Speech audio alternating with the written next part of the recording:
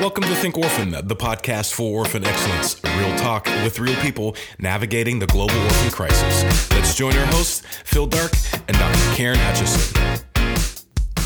Hey guys, welcome to the Think Orphan podcast. This is Dr. Karen. Thank you for joining us today. Thanks for the download. We're happy to have you here listening to our podcast. We've got a great show for you today.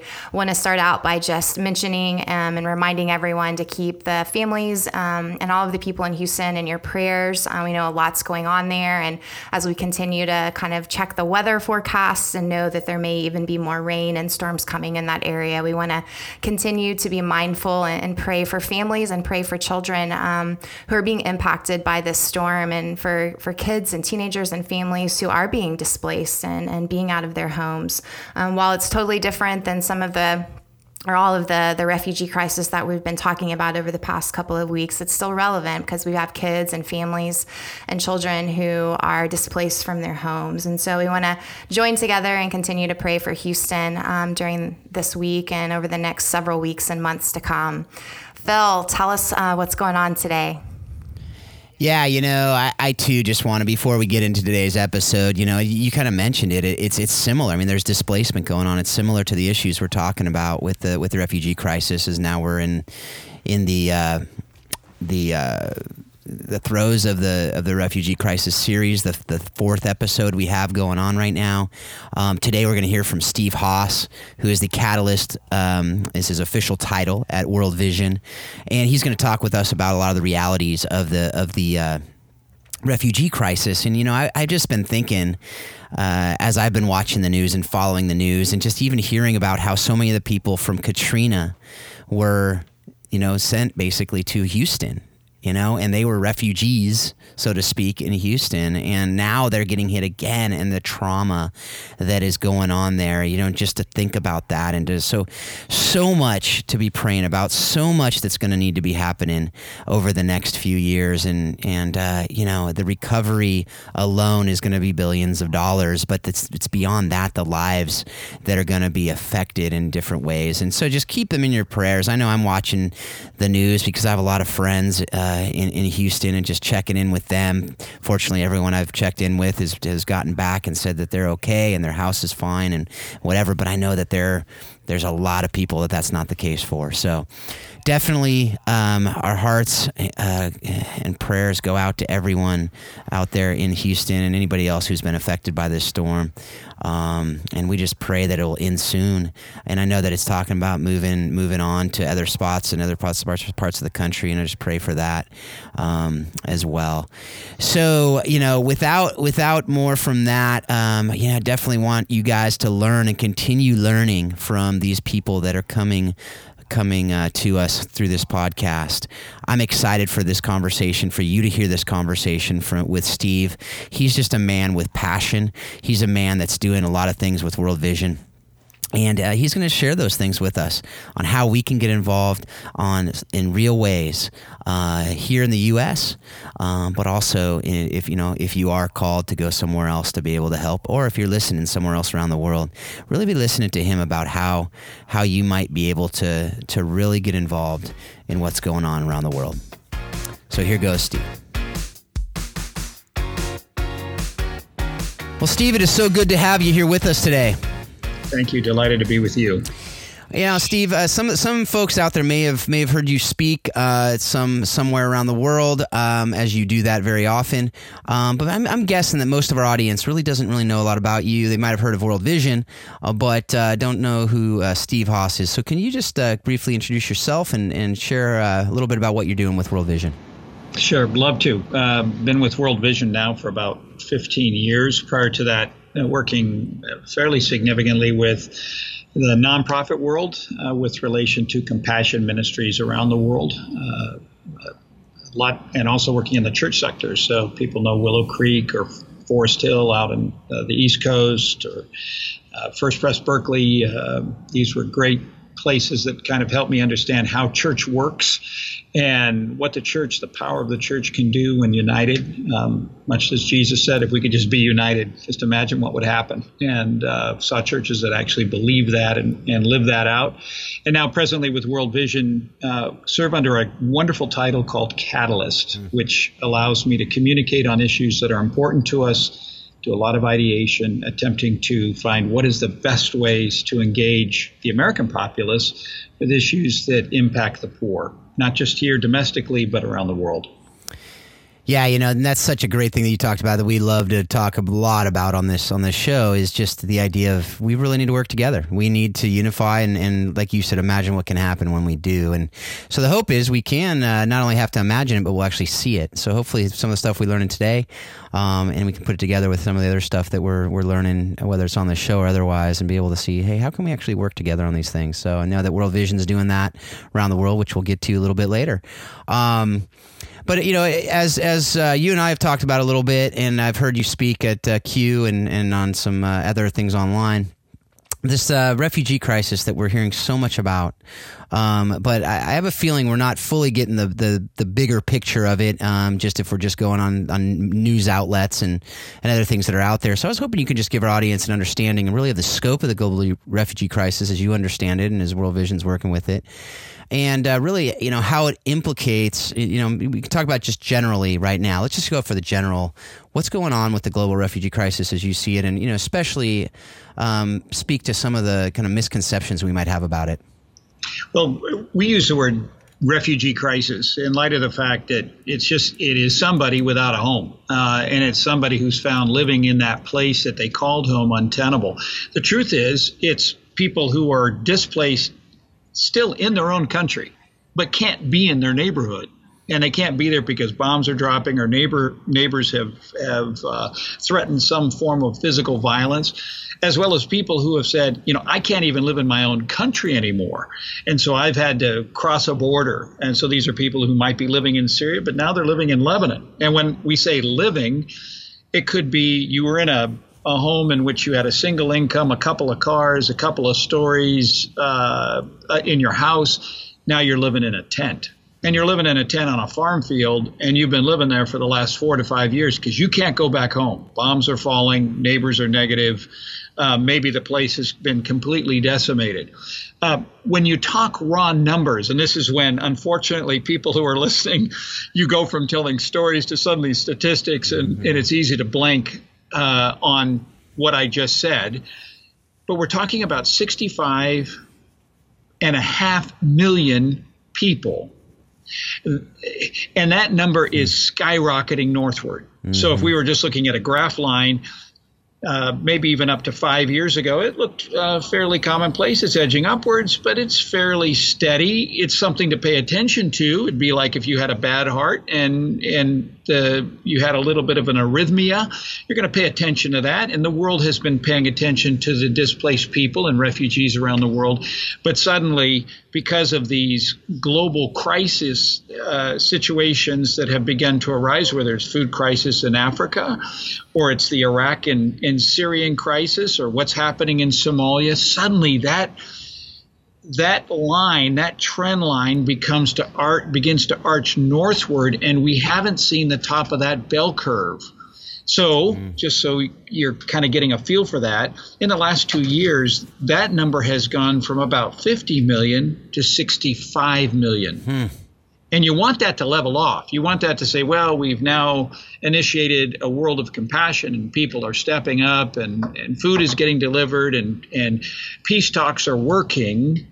But that isn't the case. So in countries like South Sudan, Syria, Somalia, Iraq, and all of the caller countries that are often just as fragile or almost as fragile, who are receiving these hundreds of thousands and in some cases millions of refugees, those fragile countries are now becoming more fragile.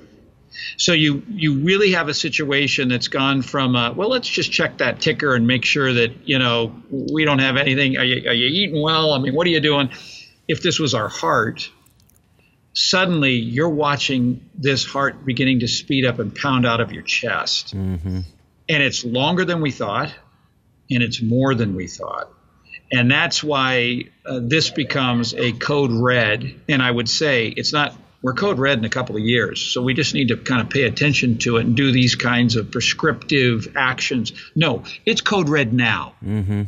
And if we don't act now, then literally we can play out all the 15 years from now, what happens then? Because most of these refugees are kids, 50% in the Syrian refugee crisis, which is close to 15 million people, if you just include Iraq.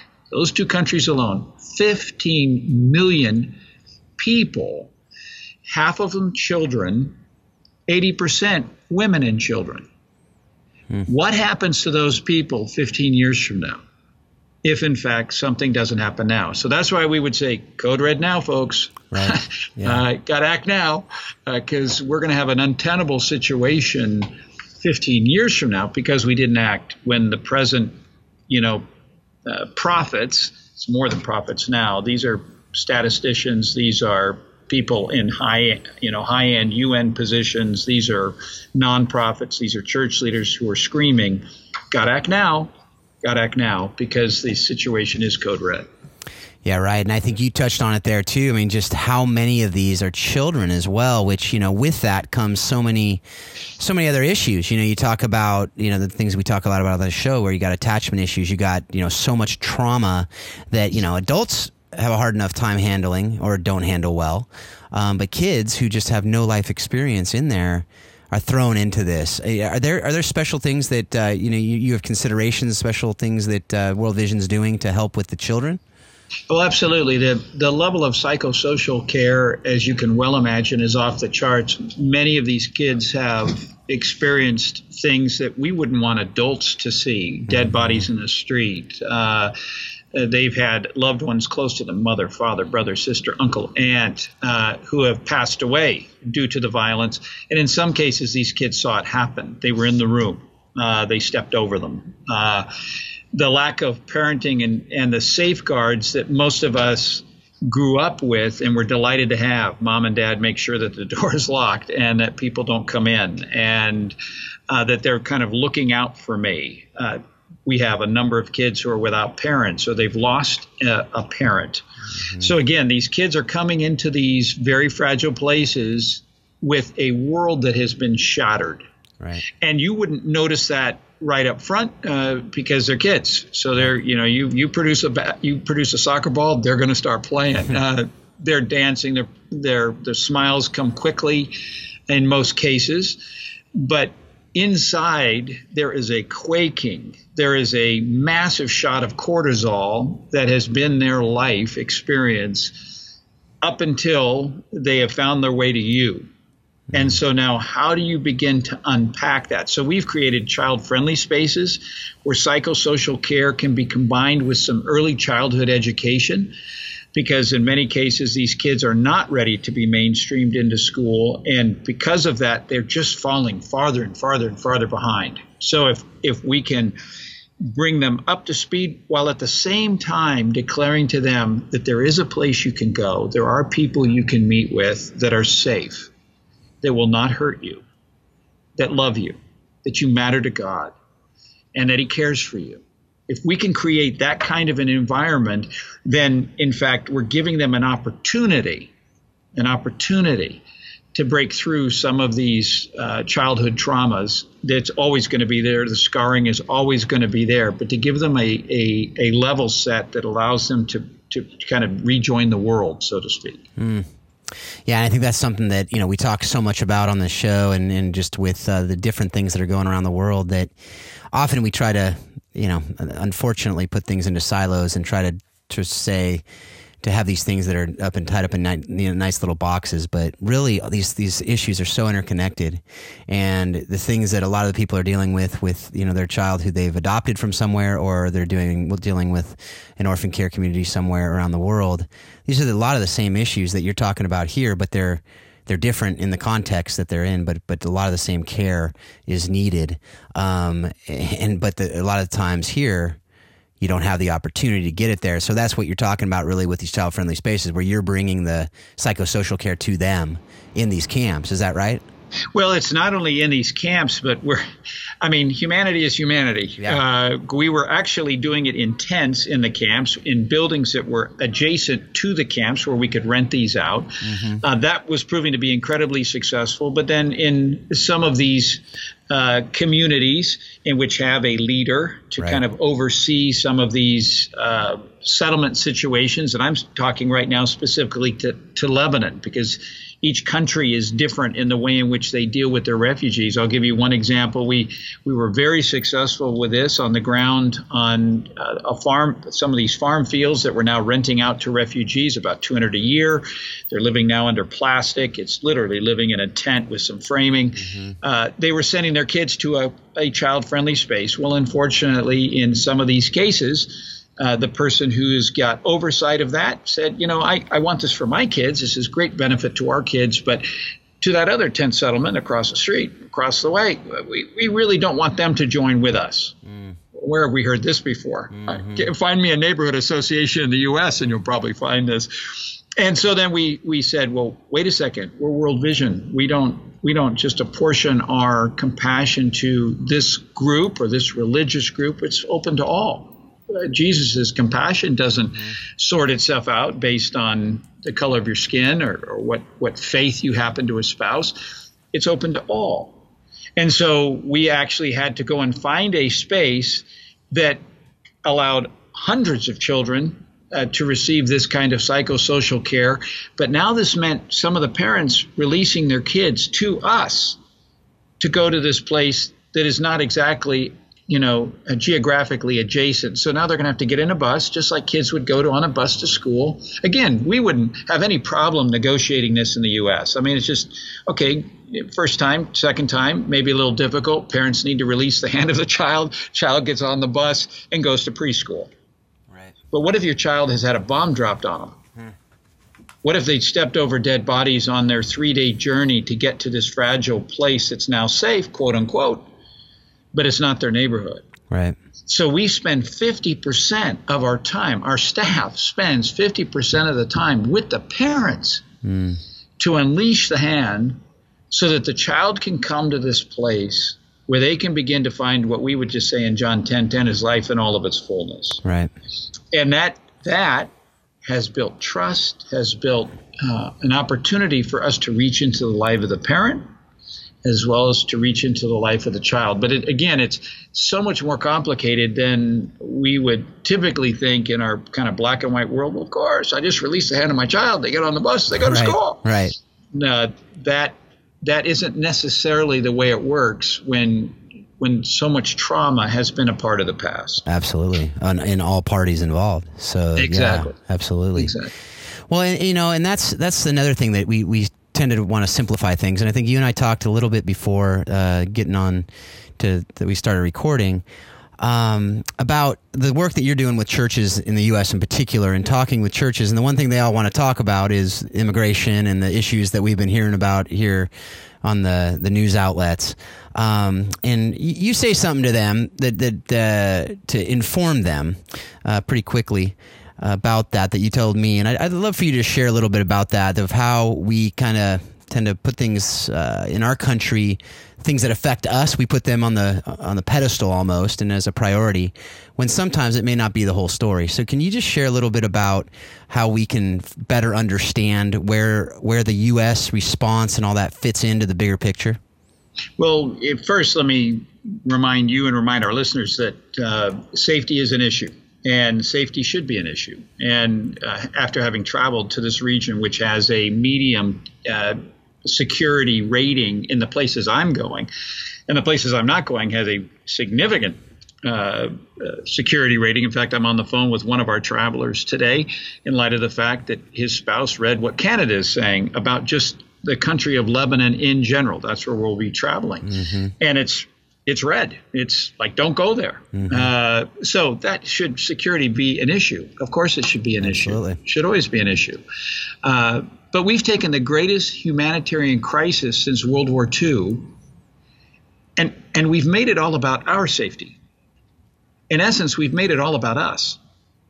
And I'm all for safety. These are legitimate safety concerns, but if we actually take that stance as a follower of Jesus about all the issues of our world, we will literally wall ourselves out from the very compassionate action that God has called us to in the scriptures. And if someone just said, well, I don't know, Steve, I'm going to check you on that. I'm not sure that's what it says. Well, do the study, because it is replete with caring for the foreigner, for the alien. In fact, I would even say that God seems to have, based on what you read, based on what we understand, to have a special concern. In fact, I would even say he's got a preferred outreach for those who find themselves in the exact same setting that these refugees are in. Some 3 to 4 to, I think you could stretch it and say 5% of the refugees are the ones that are making it to Europe, and even less than 1% are making it to the United States, if they make it to the United States.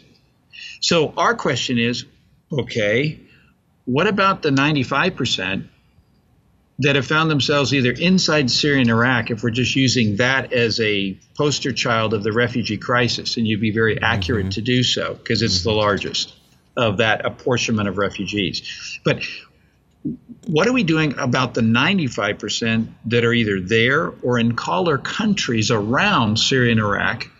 And what are we doing so that if we actually do a good job of compassion, begins to secure a future for them and a future for us, but also keeps them from getting on a boat in the dark of night, if we really cared about people, and they can't swim. Right. These people don't know how to swim. And they're going to get into a boat that has 6 inches of clearance and it's a rubber dinghy, and they can't even see where they're going. Why would they do that? Except that the situation where they came from is actually worse than the situation that they're facing as they get into that boat. Right. How do I make that situation where they came from tenable, sustainable, and in some way preparation for the time that if we actually believe in peace, when that peace comes, they're going to be able to travel back with resources. I don't want to go long here, but there was a Pentecostal pastor I was talking with in the Bekaa Valley, this beautiful former Roman breadbasket between Syria and Lebanon. As I talked with him, he said, someday, his word to us as he left was, someday this war is going to end. And when it ends, and here was the phrase that basically stuck with me and has been hard to shake. He said, someday they will go back with what we gave them.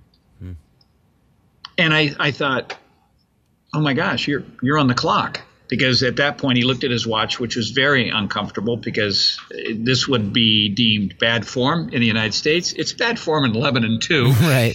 He said, are you done? He looked at his watch when he said that. Are you done? And as he got up to leave, he did, and we let him leave. One of my traveling mates, who's actually runs a great organization that does media across the United States, he looked at me and he said, man, that was rude. And then the one guy in our group that hardly ever speaks turns to all of us and said, did you listen to what he said? And we all stopped because we were all offended at that moment because of what he had done with his watch. And we said, well, give it to us again. He said, someday the war is going to be over, and what they go back with is what we gave them. And then he said, he's on the clock. He's actually got an appropriate appraisal of what's going on. He doesn't have all the time in the world to sit here and have a nice chat over a nice lunch. Soon this war will end. He's 30 miles away from an ISIS firing line along the border of Syria and Iraq. He's made the decision that his faith says, I got something to do. And I got to be involved. I got to be at work. And being at lunch answering your questions is a nice thing, right, but it isn't the necessary thing. And I think as I walked away from that, I said, Steve, you've got to be more like him. You've got to be thinking, what can I do that is in alignment with the scripture, that starts taking care of the orphan, the foreigner, and the widow in a way that you want to be taken care of. Right. Because if I'm doing that, then I really am about the work of Jesus in the world. Yeah, that is so good. That is so good. And it really is a great segue into the next thing I want to talk to you about. And that's really, in your view on the front lines, in your view in conversations like that, what should our response, first of all, what you're doing on the front lines, but also our response here to the crisis look like? Like, what can we be doing, and how can we actually help others in ways so that when the war is over, what we're able to give them is something that they'll be able to take back and use to help them flourish and prosper where they're at? Well, I think, as you know, one of the things I did prior to working with World Vision, in fact, a few jobs back, was a thing called Prayer for the Persecuted Church. And we would say the least you can do is the most you can do. Mm-hmm. And that's pray. And we would often do this in a video format where we'd say, big bold, the least you can do, and you'd see those letters bounce up and become very large font type, is the most you can do. And so I know someone at that point is thinking, write a check. No. The least you can do is the most you can do. And then as that font type would get larger and larger, it would just say, pray. We're asked that all the time by church leaders across the region. Are you praying for us? I actually have found that when I begin to pray for the refugee situation in Syria and Iraq, and I may not even know what that situation is, I may not even know how to locate that on a map, but if I begin to pray, I have found that I am pushed. There is an internal push to discover. Mm-hmm. It's like there's gates or obstacles or holds or boundaries on the way in which I think about a place that suddenly fall down. Mm. And it's not that I become less secure. It's that I become more curious. I become more open. And so what I would say to your listeners, to you, to myself, is, am I praying for this crisis? Am I praying for these people? So if I pray, if I have a time in the morning when I'm praying, if I maybe even just pray at church, am I including this in my prayer? That I begin to pray for these people. And as I begin to do that, God begins to work on my heart, where I begin to be open to understand them. And that means I start, it's funny, if I drive a Subaru, it's amazing. So I look around, everybody's driving a Subaru. I didn't notice that before. When I begin to pray for the Syrians, or I begin to pray for Iraqis, suddenly all those news stories that are coming forward, or those that I suss out, I start finding myself interested. Mm-hmm. It just naturally happens. So I would say the first thing is to pray. The second thing is to be open to what God might begin to teach you, what Jesus may want you to know about these people. And then engage. That as he begins to give prompts, that you would engage, that you would begin to risk loving, risk reaching out, risk understanding. And then I think, as we all find, as we begin to do those things, we find it isn't really much of a risk, because we find out that these are people.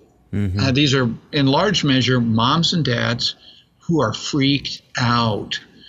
They are terrified. They're running from the very things that you and I are terrified of, except they've had a real experience with those things.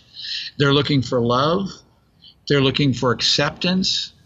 They're looking for a level of understanding. And if you've actually been praying for them, if you've actually been doing some reading or being open to some of those news reports coming in, you have active opportunity and, in fact, some platform on which to begin to have a dialogue, at least a dialogue, but maybe even a relationship.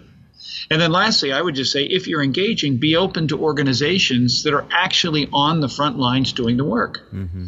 And we've had many donors who have come to us who have just said, look, we know you're there. We know you're taking care of some 2 million people in that region. Is there something that I can do to help? And that could be practical in terms of, giving gift in kind that we're looking for and mobilizing on the front lines. It could be dollars. Those are often the most helpful because those immediately can go to work in building these safe zones for kids, or food for these refugees that are in these places, or housing, etc. But again, it starts with prayer, because in many ways, the thing that's keeping us from stepping into this is our fear. Mm. And what demobilizes the follower of Jesus, fear, is usually conquered when I begin to put faith into the algorithm. When faith begins to be the first thing I do, pray, I find that fear finds its appropriate place, because there are things to be fearful of, but I begin to find out how to actually deal with it in a responsible way. Yeah, and I want to just touch on the partnerships that you have too, because you talked about the work that you and World Vision are doing around the world. That if people want to get involved by partnering with World Vision through funding, through prayer, through whatever. So much of what you're doing is collaborating with local churches and really loving through them, as you've said in some of your talks. How are you doing that? How are you coming in as World Vision, gaining trust of some of these, often really small local churches, coming in as a big organization? How are you able to do that and to actually foster collaboration?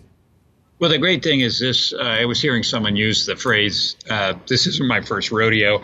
That is a phrase that's so poorly used in so many places. I'm going to use it again. This isn't our first rodeo.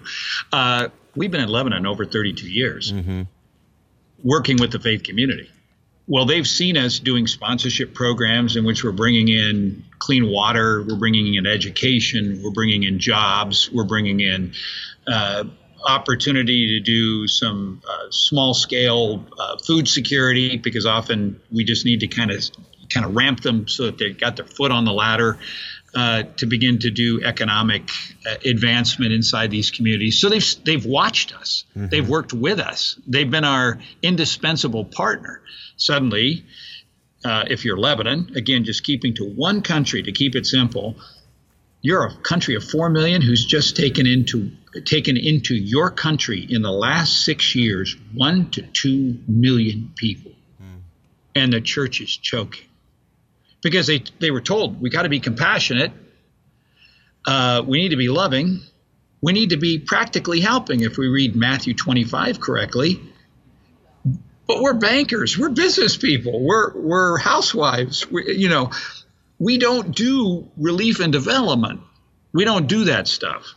So suddenly all these people are pouring across the border and they say, well, who does it and who have we watched do it in our own country? Well, World Vision.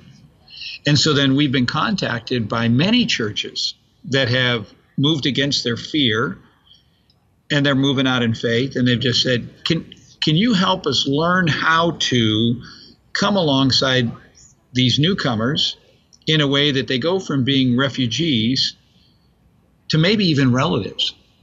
Because in many cases, that specifically is the truth. These are relatives of these people who moved into Syria or, in fact, just came across. But how do we begin to relate to these newcomers in a way that really shows off the body of Christ at its best? And I can just tell your listeners, that is what we are seeing. We're seeing the church, when it decides to step up. And just so you know, just less than 30 years ago, Syria was the overlord in Lebanon. Many of those people in the Lebanese church that are reaching out have loved ones, uncles, aunts, grandparents, who may have been hurt or killed by Syrian soldiers.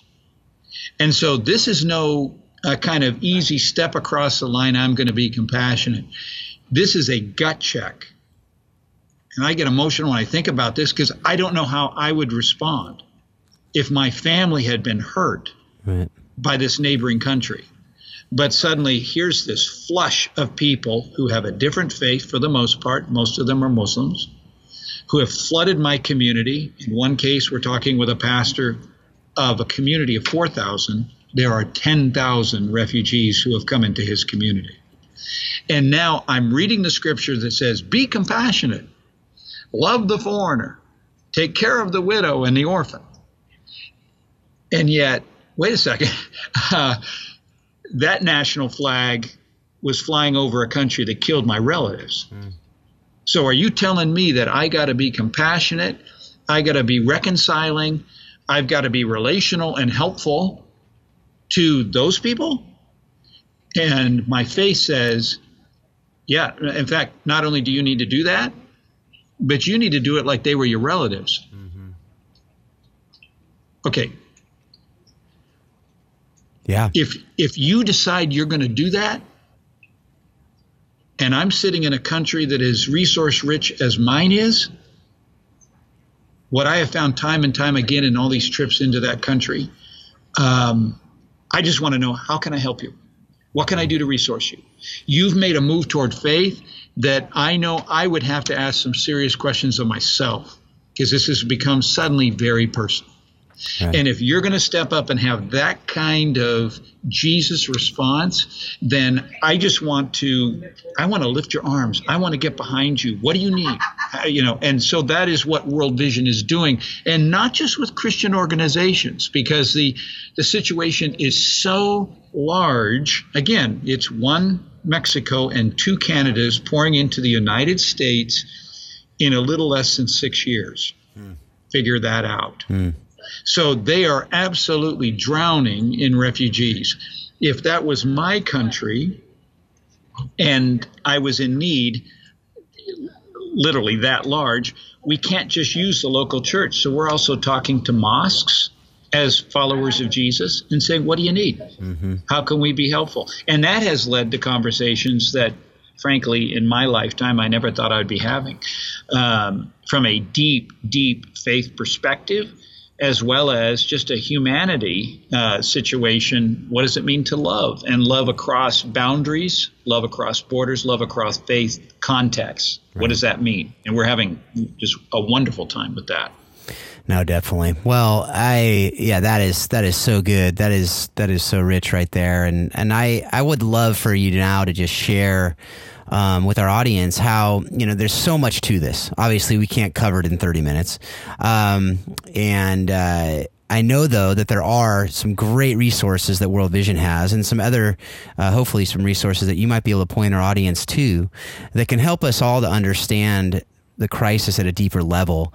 It's really as deep as you want to go into to understand it. So can you just share with us things that World Vision has for us to understand it better, ways that people can engage with you and World Vision to have them maybe come to your church and learn more? And also, for those folks out there just wanting to go online, what are some credible sources of information to get what's really going on? Well, I think you mentioned the church here, and the church here is waking up. There is not a day that goes by in which we're not being hit with some fairly significant church leaders that are saying, okay, I'm awake. I got it. Somebody came to me, or I've been on a trip, or I've been a queue, or I've been at some of these conferences. This is becoming a fairly significant subject. Again, no time better than the present to become informed and armed with information. If you were to get up on worldvision.org on the internet and just look for church resources, there are many churches across the country that are hosting a Refugee Sunday. In fact, there will be an event happening in November. We'll be announcing at the Global Leadership Summit that Willow Creek puts on in August. These are great events in which your church can participate with a lot of other churches. And it's not the time to say, well, it's been going for 6 years, so where you been?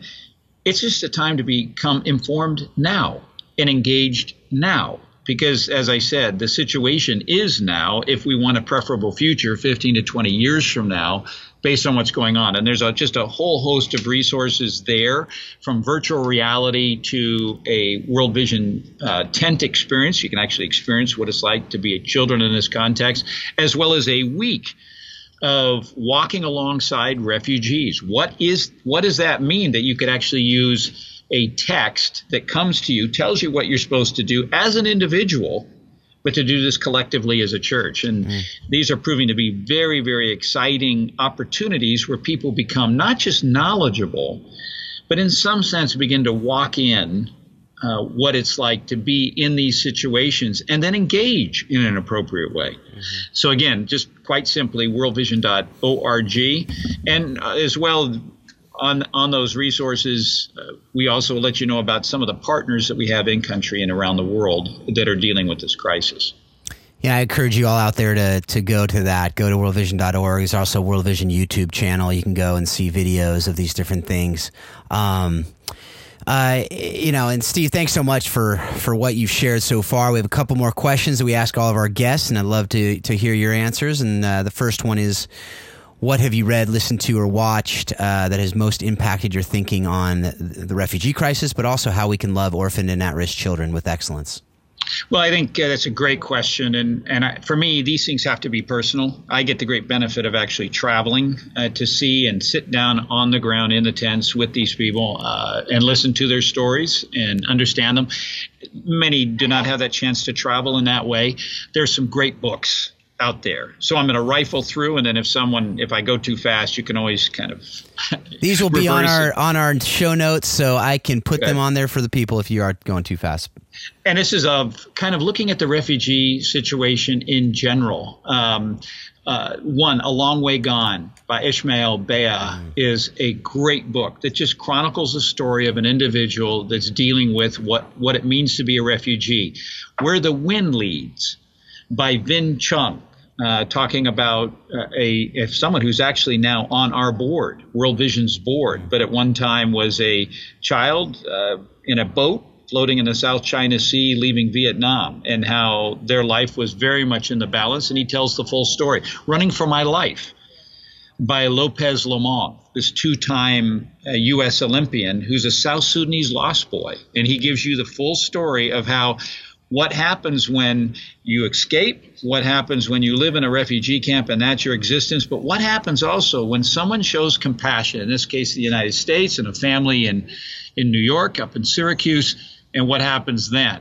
A Hope More Powerful Than the Sea by Melissa Fleming is a powerful account, a very modern account that helps you understand what are refugees dealing with as they take to water to get away from their country.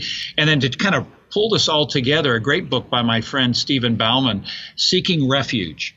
He's a former president of World Relief and now is leading a foundation, but has written a very good book that gives you a basic understanding of what's happening to these refugees and how to engage. Well, those are some great resources of folks out there. There's you got no excuse now. You got a lot of reading in front of you. You do. And also that web channel, I think, is critical.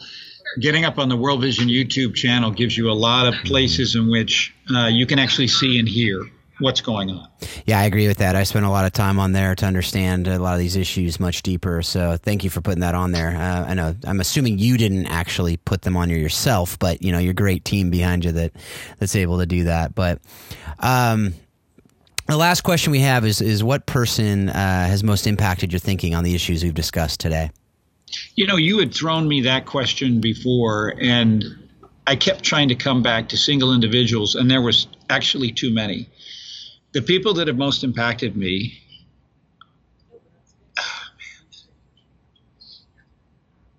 they go without names. I have sat in what feels like hundreds of interviews with these parents sitting on plastic, cement, dirt, farm fields, muddy, some cases, sun-scorched, women in hijabs, they got their head covered, men who are broken, kids around the smells of coffee because they always want to be hospitable even though they have nothing, and listening to their stories and realizing, but by the grace of God, I could be living here, I could be this person. And constantly asking the question, is the image of God here too? Because if it is, then I have a responsibility to this person in the same way I would have a responsibility to my child or my wife or you name the family member, the neighbor. This is my neighbor. And I think the power of that has been what keeps me from burnout, that drives me forward when I'm really tired, that reminds me to speak up instead of being silent, to engage when I don't feel like engaging. Because in essence, they don't have a voice. I'm hearing their voice now, but they don't have a voice to an awake world. They're stuck. They're a refugee. They've been kicked to the outer limits, the outer edge of the circle.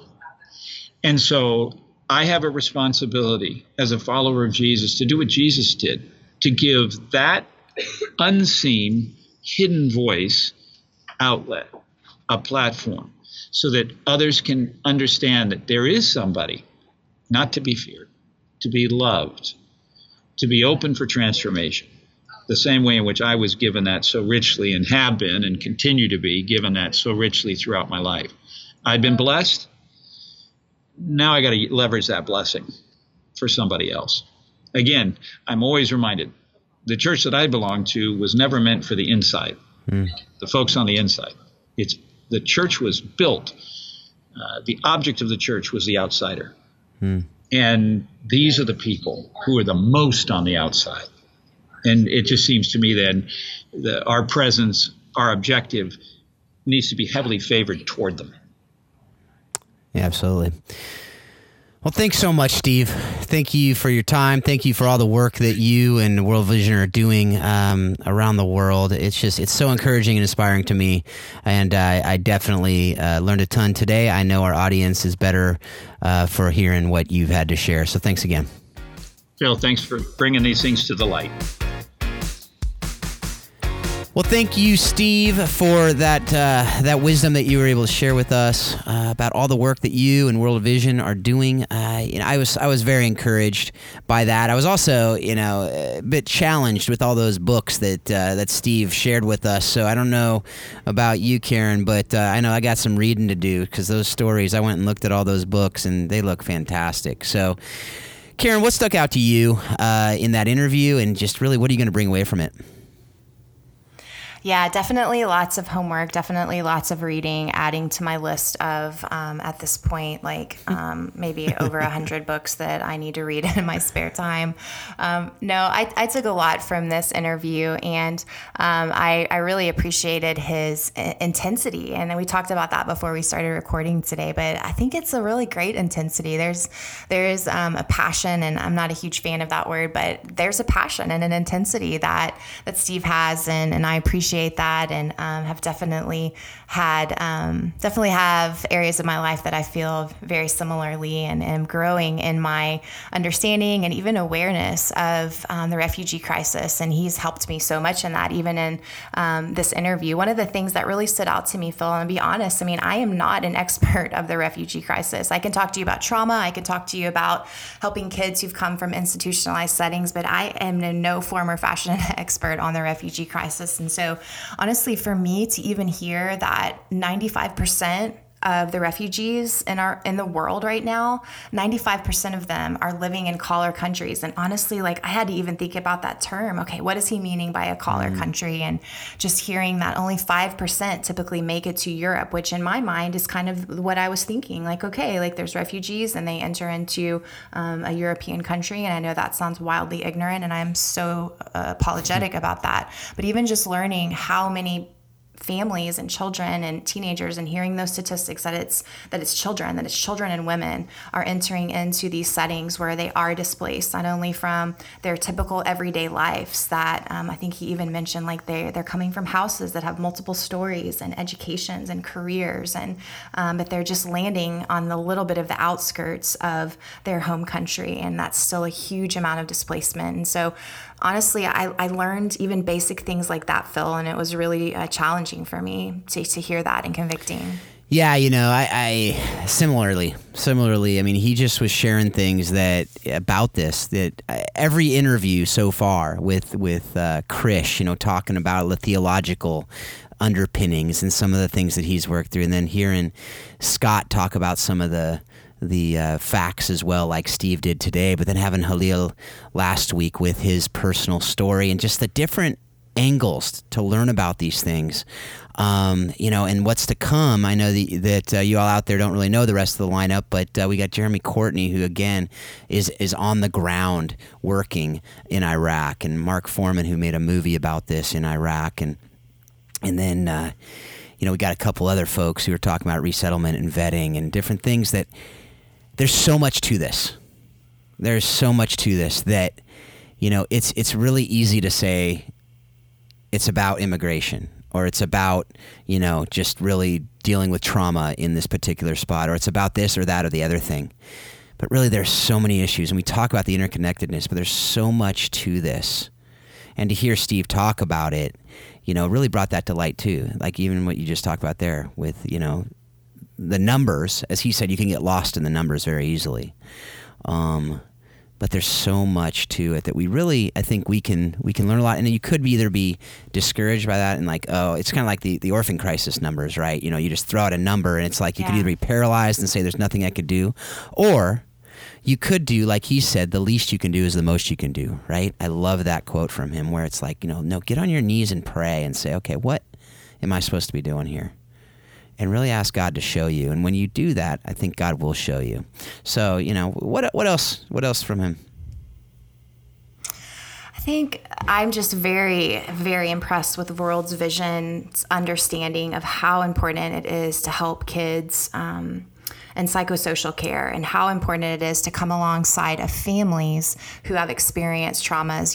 When he talked specifically about the child-friendly spaces, and we've heard about that on this series as well, just knowing that that's so wildly important. And what Steve really highlighted, I think that's relevant in all really aspects of providing care for children in the States or in a refugee crisis, or even when we think about the kiddos right now and the teenagers in the Houston area, and when they've experienced displacement, is helping kids to be able to have a space to engage in everyday normal routines, helping kids to have a space where they can reestablish routines and continue to do things like play and dance and engage in art activities, to engage in the normalcy of life.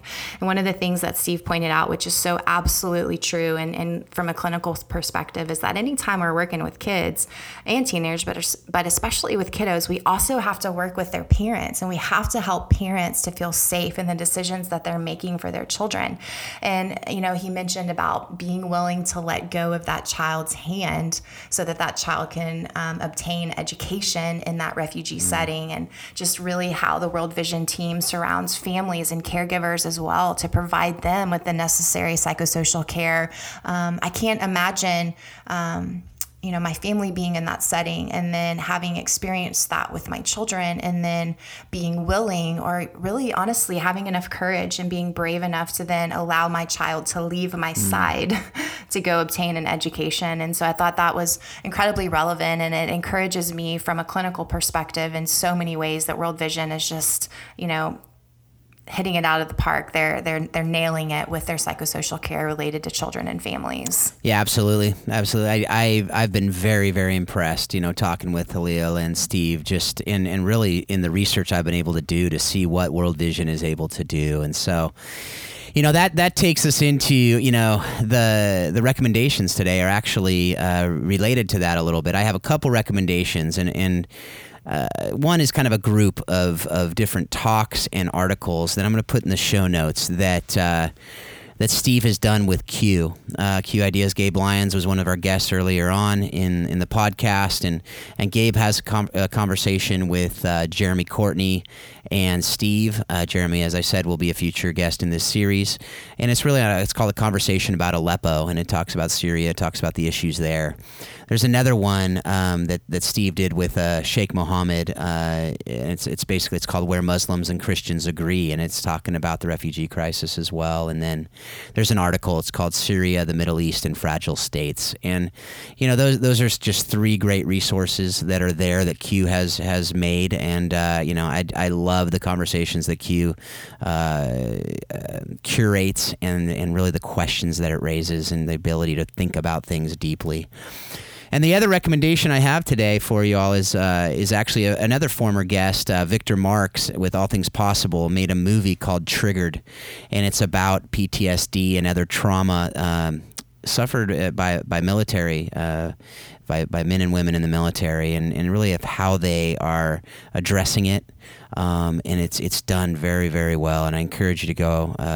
You can watch it at triggeredthemovie.com.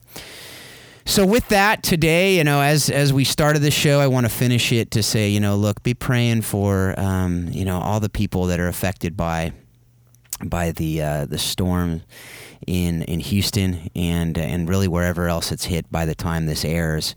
My prayers go out to all the folks who have been affected by it, and all their families as well.